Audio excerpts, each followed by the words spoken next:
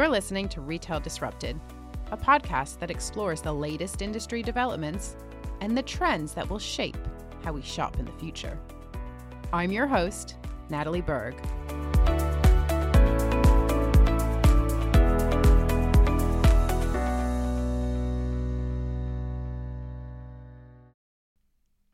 Today, we are going to be talking about quick commerce, sometimes referred to as Q-commerce, or rapid grocery delivery, or on-demand delivery, or 10-minute delivery.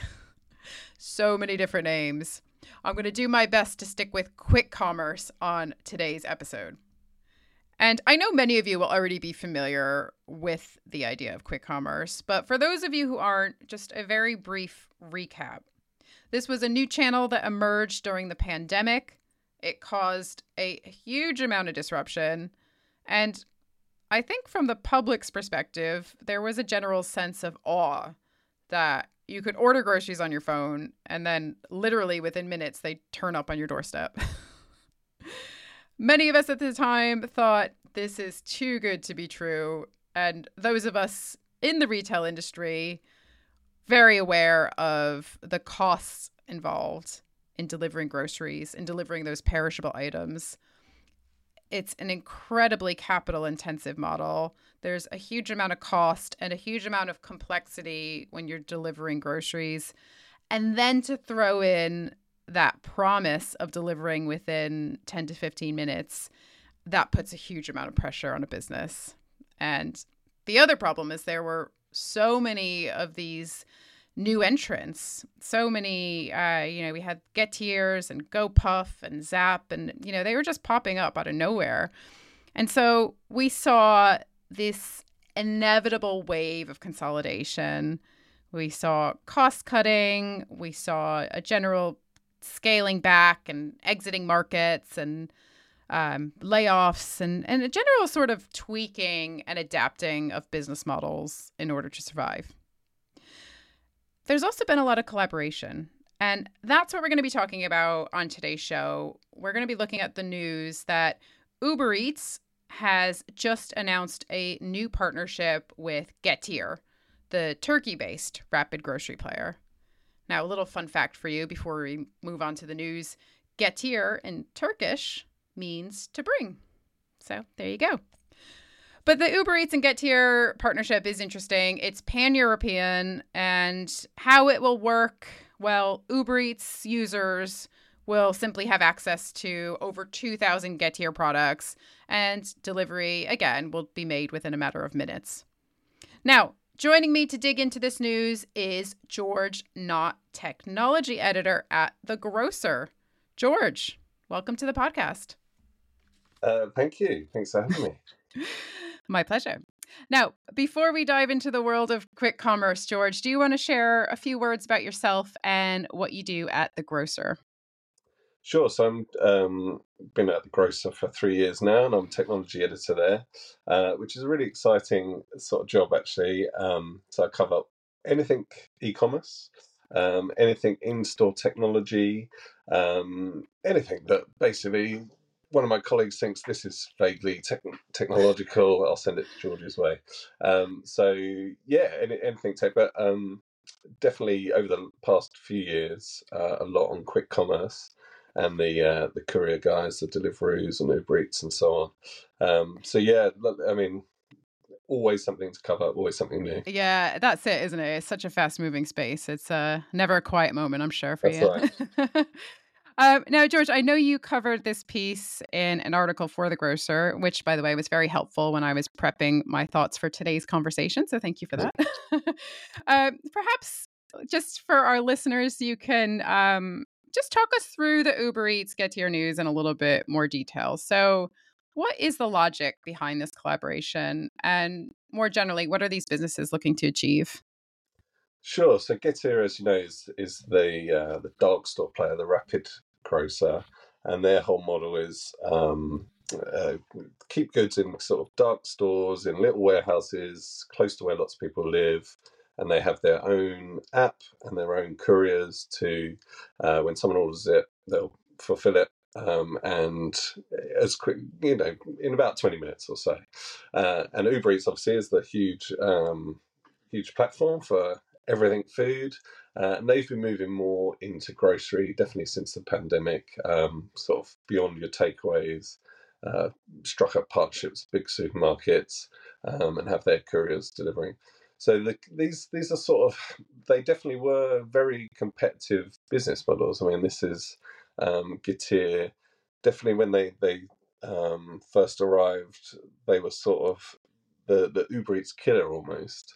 Um, and now they've struck a partnership. And how it works is, so you're an Uber Eats app user, you go on, and Getir basically appears like a shop front, same as your local convenience store or supermarket would. You can see their selection, you order. The difference is, in this case, is it's Getir's couriers actually for bringing it to your door, unlike other sort of grocers on Uber Eats. Um, so yeah, why have they come together? I mean, from Getir's point of view, um, obviously the shop front of Uber Eats app is huge, and you know, in huge, multiple times more users than they could dream of, really. Um, so there's that. And from Uber Eats' point of view, I mean, it's like, why not? Like this, I think from Uber's point of view, it's like, this is another store on our app. Great, like, fine. Just more choice for the customer, right? Yeah. I Why mean, it's not, as you no, say? they get their commission. They don't have to worry about actually delivering it. Sure, like, yeah, Yeah, it seems like a no-brainer from an Uber Eats perspective. And I yeah, guess from a Getir's perspective, I think it is really interesting. And I like the phrase, they were initially, designed to be an Uber Eats killer, because I've written an article, I've written, various pieces about quick commerce. And I think something I was initially, when I'm talking about the arrival of the Getirs and the Gorillas and yeah, Zaps, and I can't even remember. I mean, there's been so much consolidation in this sector. It's hard to keep up with who's still around. But, yeah, kept saying that they were disrupting the disruptors by trying to take, 20, 30-minute delivery and doing that in 10, 15 minutes. And um, obviously, we know there's been a kind of quick commerce boom and bust, which maybe we'll get into in a little bit more detail later in the conversation. But I guess, do you think, just to kind of ask, sort of, just to kind of address this point early on in the conversation, do you think we need 10, 15-minute delivery? Or do you think that from a customer's point of view, and also from a business's point of view, trying to manage the costs, because we know that this is not this is a capital intensive business model. Do you think that maybe if we'll be settling on more kind of a 30-minute delivery rather than 10, do you think that's more achievable? yeah. Well, the sort of the thing that none of these rapid grocers say anymore is actually that 10-15 minutes isn't really 10 and 15 minutes anymore. It's That was their USP at the start, and it's Mm, definitely drifted, and we're now talking like 20-25 minutes. When they launched, they were all about that sort of getting that number as low as you could, and that was what made them exciting and what made people think, well, look, Uber Eats delivery 35 minutes, that seems slow versus 10 minutes. So they've all sort of drifted up. At the same time, delivering Uber Eats are sort of like ratcheted down, so there's some sort of meeting in the middle, around 20 to 30 minutes. Um, do consumers need it? It's tougher. Like, what's 10 minutes really? Like, I'm not sure. Like, the sort of the big use case of the rapid grocers was always, well, two main ones. So there's like, uh, late night, you need nappies. Fine, like, I get that. And maybe crisis. yeah, like 10 minutes You need would it make now. maybe a bit of difference. Yeah. And the other one was like, all right, so you're cooking dinner and your pasta's on, and everything's warming up, and you've not got this spice that you need. You get it. I'm not so convinced by that one, really. Like, definitely when I'm cooking, if I haven't got something, I'll work around it. I won't bother. Um, so yeah, I mean, it's tough. What is 10 minutes? Like, I don't know. I think 25 minutes is fast enough for most people. Like, Mm. it's still probably quicker than you could nip down your local corner shop.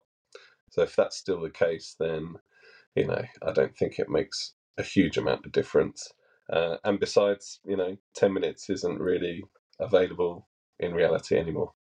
Yeah, yeah, absolutely.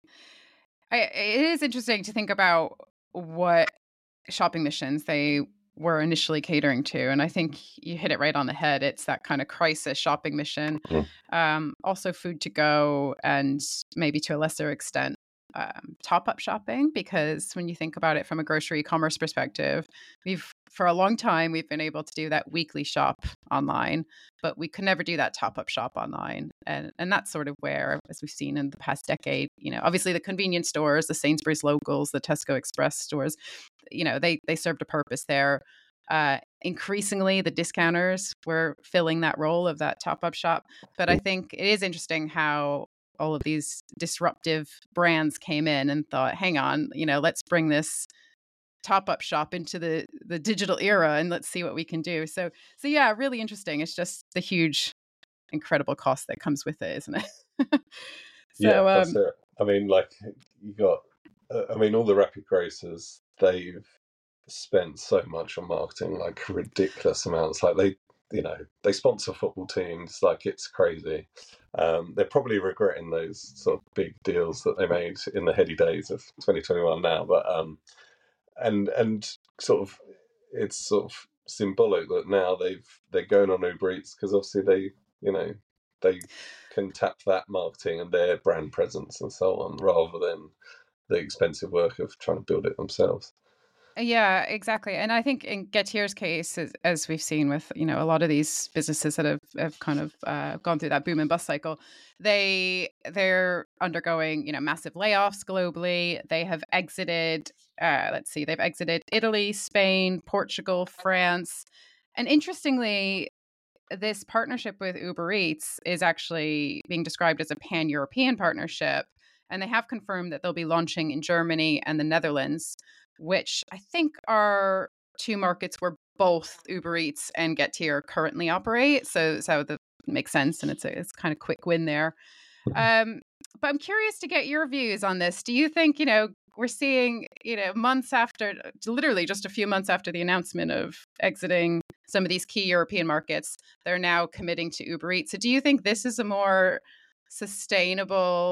financially sustainable way to move forward? Do you think collaboration is really the way forward for these guys? Yeah, well, I mean, it's a tough one. You could see this new. I mean, and it's not just Getir on Uber Eats. I mean, GoPuff's on Deliveroo, GoPuff's on Uber, Zap is on both as well. Getir have partnered with Just Eat, so this is like a trend. You could see it as, I mean, possibly like a bit of an existential crisis, and that, Mm.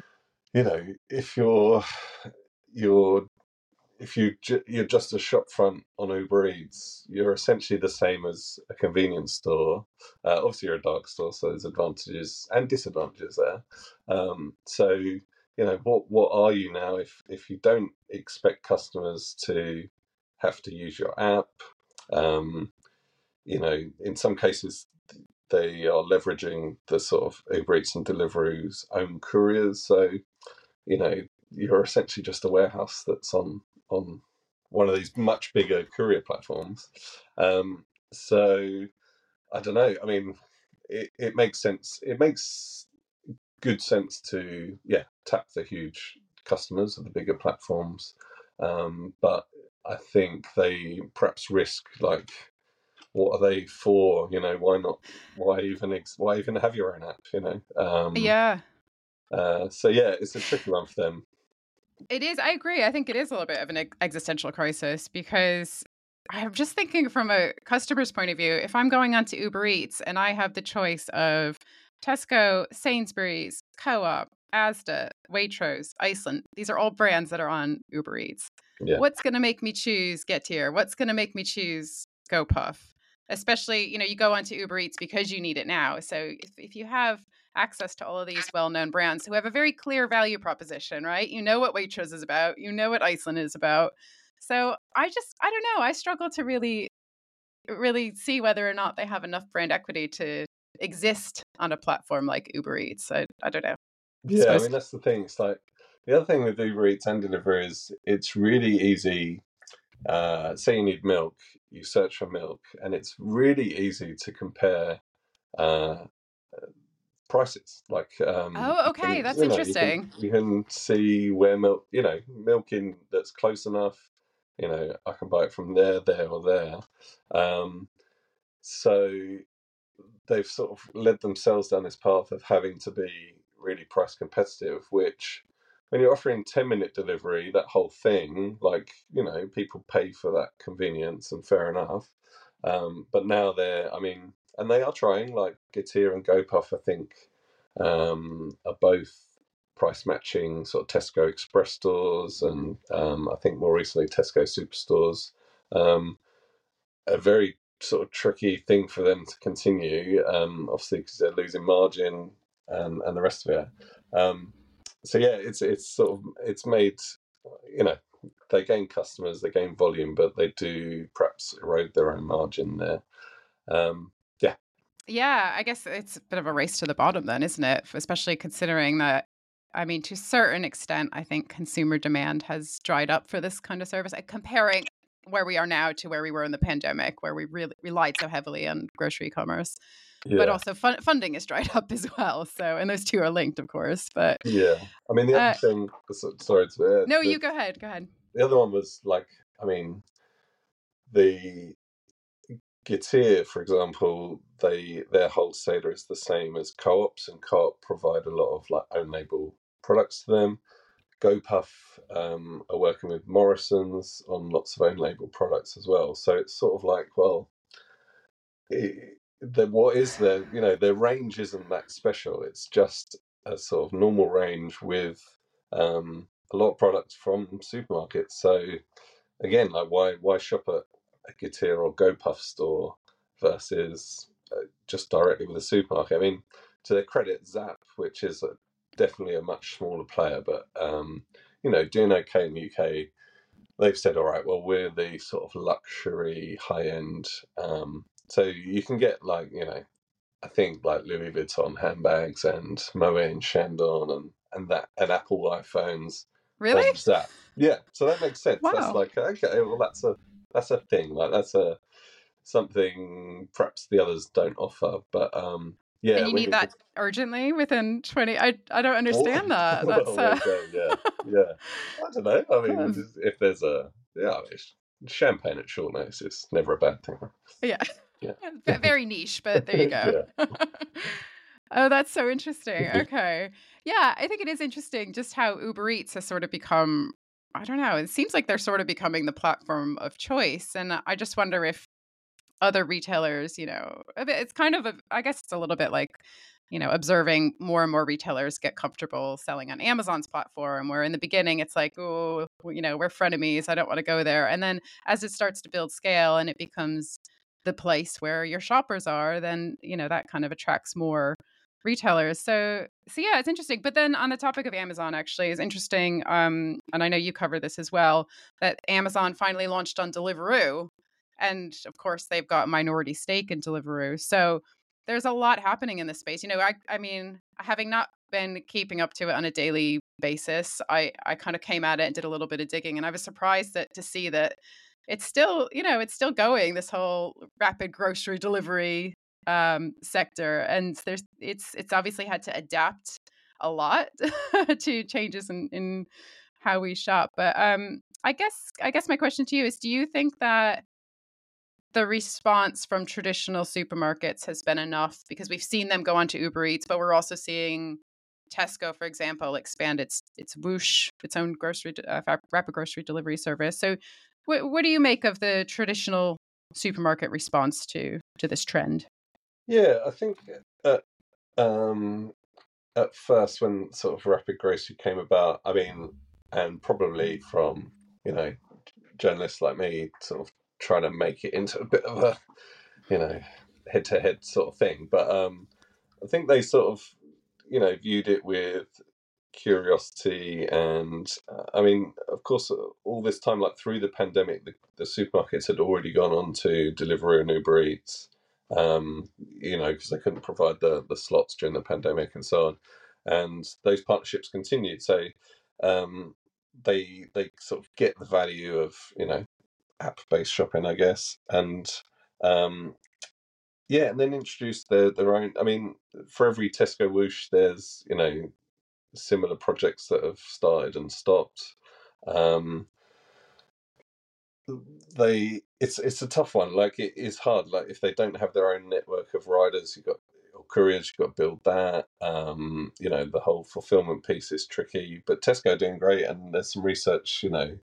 Most Whoosh orders arrive within, like, around between 20 and 30 minutes anyway. So it's, I think initially it was like 1 hour was the time promise. That's come down. You got Ocado Zoom, which sort of is hitting similar sort of time. But it's easier to go on a delivery or Uber Eats. The riders are there. You just have to pick from store. It's very simple. Obviously, you lose that commission. But if you're, tapping customers that maybe wouldn't shop at Tesco.com, then, it's no bad thing, really. So, and at the same time, you got Morrison's and Waitrose that have gone in partnerships with Deliveroo Hop, which is sort of Deliveroo's own dark store based rapid grocery thing. And that's sort of different in that it's, they're sort of the supplier to, it's more like a true partnership rather than just being on the Deliveroo app. That's sort of an easy way for them to play in the space as well. And seems to be doing. I mean, they Waitrose and Morrison's are sort of keep opening Hop dark stores, so it must be going pretty well for them. I mean, there sort of benefits for them as well as the sort of volume is, Morrison's or Waitrose. It's quite difficult to reach that. Perhaps some inner city areas, if you haven't got stores, if retail space is expensive, you can sort of more easily tap those demographics that you might not otherwise reach. So, a good play for them and worth obviously the commission loss. I think supermarkets are playing in the space. They're doing it cautiously, but they didn't sort of jump on the hype train and try to do too much too soon. I mean, Tesco did partner with Gorillas, rest in peace. But that sort of project ended, and no doubt they took the learnings from that to apply to Whoosh. So, I think it's sort of easier for them now to enter rapid grocery through partnerships, rather than thinking we need to build our own Getir. Yeah, that makes sense. And as you say, they will have learned a lot and taken that and, moved it on to the next thing as retailers have learned to, become so agile in recent years.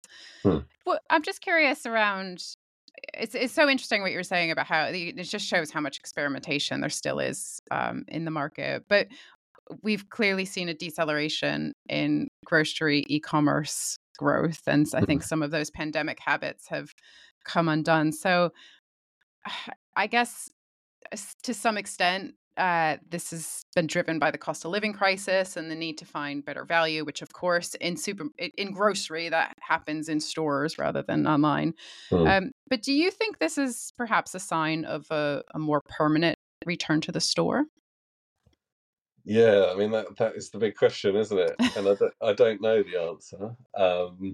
It's tricky. I mean, stores are sort of trying to be. They're more fun places to visit now, probably, than they had been previously. Like, although lots of concessions have closed, and so on, and supermarkets like thinking about things like other reasons to visit the store, like cafes and clothing ranges and that sort of thing, rather than just to go and get your food. But it's sort of like, will it survive when the cost of living crisis is over, whenever that might be? Will people think more, be more willing to pay a bit more on a delivery fee or higher prices online? I don't know. I don't know. I think surely the sort of macro trend is more online, surely. And rents for stores will always increase. So um, yeah, I think the biggest issue is the supermarkets haven't really nailed how to make online delivery profitable. So you know, through the pandemic, it was, well, this is a service we need to offer. Now it's like, why are we trying to encourage people to do this? It's much better if they come into the store. Yeah. Yeah. During the pandemic, they had to divert their shoppers to their least profitable channel. So Yeah, I think yeah, they're happy when people come back to stores. So yeah, it yeah. is interesting. I mean, the other one is the discounters. I mean, they don't have as big an online presence as the others. So you know, um, I don't know. I don't know. I don't feel like they will soon. They've no real good reason to. I don't think. But And Aldi's yeah, actually rolling back on its click and collect service. I know yeah, they've stopped doing that in a number of stores. So I mean, maybe that's again a sign that it's just it costs too much to offer this kind of service, and it's not an integral part of their offering. People go to Aldi. I won't say for low prices, but value. yeah, Quality is a core component as well, yeah. and increasingly convenience. They're moving more into automation and self checkout. And I think was it in the Netherlands they've just they're trialing Scan and Go. I think it's the Okay. Netherlands. I'd have to double check that, but they're definitely experimenting with technology. But as you say, the economics of grocery e-commerce are a whole different ball game. So it's not easy. Mm, yeah.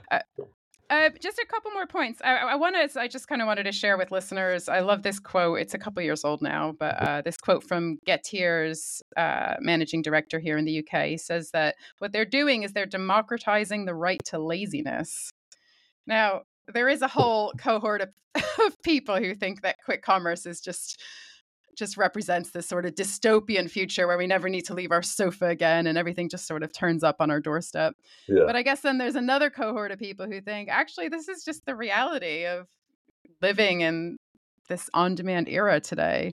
And I mean, a phrase I used in the past was the milkman for the digital age. So I'm curious to get your views. Where do you sit? Do you think this is our dystopian future playing out right before our eyes? Yeah. Well, so I spoke to Getir really early on, and the sort of talking about use cases, and one they spoke about was the sort of gamer who was in the middle of a 2 hour. I'm not a computer gamer, so I don't know, but in the middle of a tournament, they didn't want to take their eyes off the screen, but they wanted some Doritos or whatever. And yeah, that's sort of slightly dystopian, isn't it? But retail, it gets more convenient, and there was a time when we'd have to go to the greengrocer, then the butcher, then we had supermarkets, and now we have delivery, and why not? Like it should get more convenient. Online is a lot more convenient.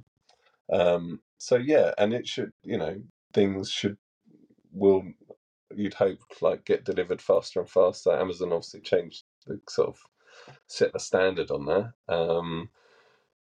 Deliveroo and Uber Eats, have set that expectation for food delivery. I think that Rapid Grocers didn't quite reset the expectation to 10 minutes. I think 35 minutes is about right. Um, yeah, it's not dystopian. It's okay. Progress. Yeah, it's sort of, Yeah. we're getting more lazy, and why not? That's what Yeah. technology's for, isn't it? It That is. was It the is. It's promise. about, Right? Yeah, yeah, giving customers the choice, yeah, right? right. So whether you want to be lazy or not. Yeah. uh, the last thing I wanted to touch on was it's this, I think, relatively new, just in the past couple of weeks. Something that Uber Eats announced, and I'm putting you on the spot here because we didn't talk about this before. So Mm. we'll see how we go. But they announced that they are launching, and maybe you've already heard about this. They're launching a new AI-powered conversational shopping experience. Those are their words. Mm. So, just interested. I'm going to just read a little bit more about what this is, and then interested to get your thoughts because this definitely seems to be the way that things are moving. in terms of, AI-powered chatbots. I know Instacart's got their Ask Instacart feature, and Carrefour in France has also rolled out a similar initiative. So the Uber Eats one's interesting. So they say that later this year, consumers can chat with an AI assistant to explore new dishes and cuisines, to find deals on popular restaurants, and to easily reorder favorite meals to help save money and time. It will also help consumers meal plan, find sales on grocery items, and quickly order ingredients for their favorite recipes while sticking to a budget.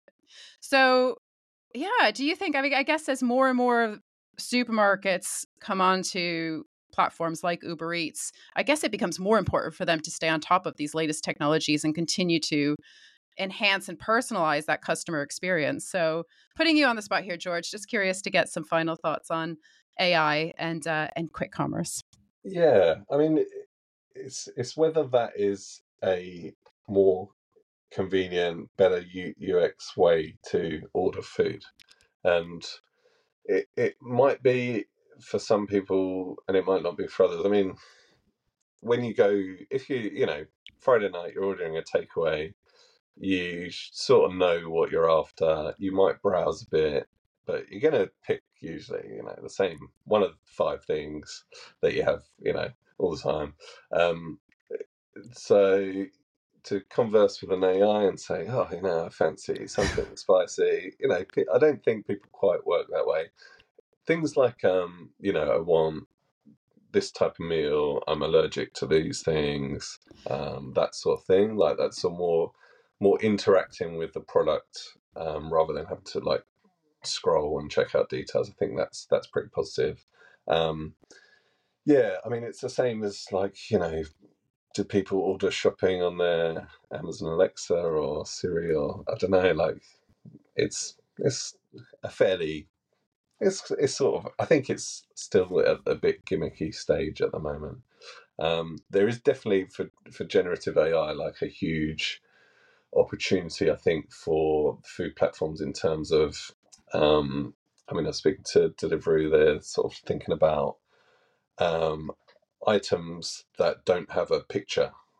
So, a certain meal at a restaurant doesn't have a picture. Can we generate an image that sort of does look like what that would look like? Because images, people click more and buy more foodstuffs with pictures, things like that. Interesting. Yeah. So I think that's more interesting, but definitely for sort of interrogating sort of product details, I think it could be a good thing.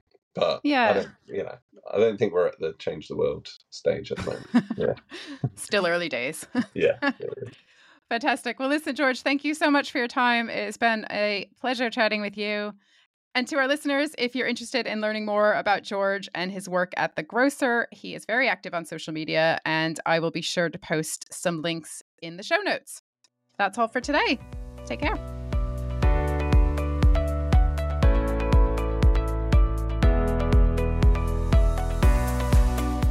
Thank you for listening to Retail Disrupted. If you enjoyed this episode and would like to support the podcast, please leave a rating or review or share it with others. It really makes a difference.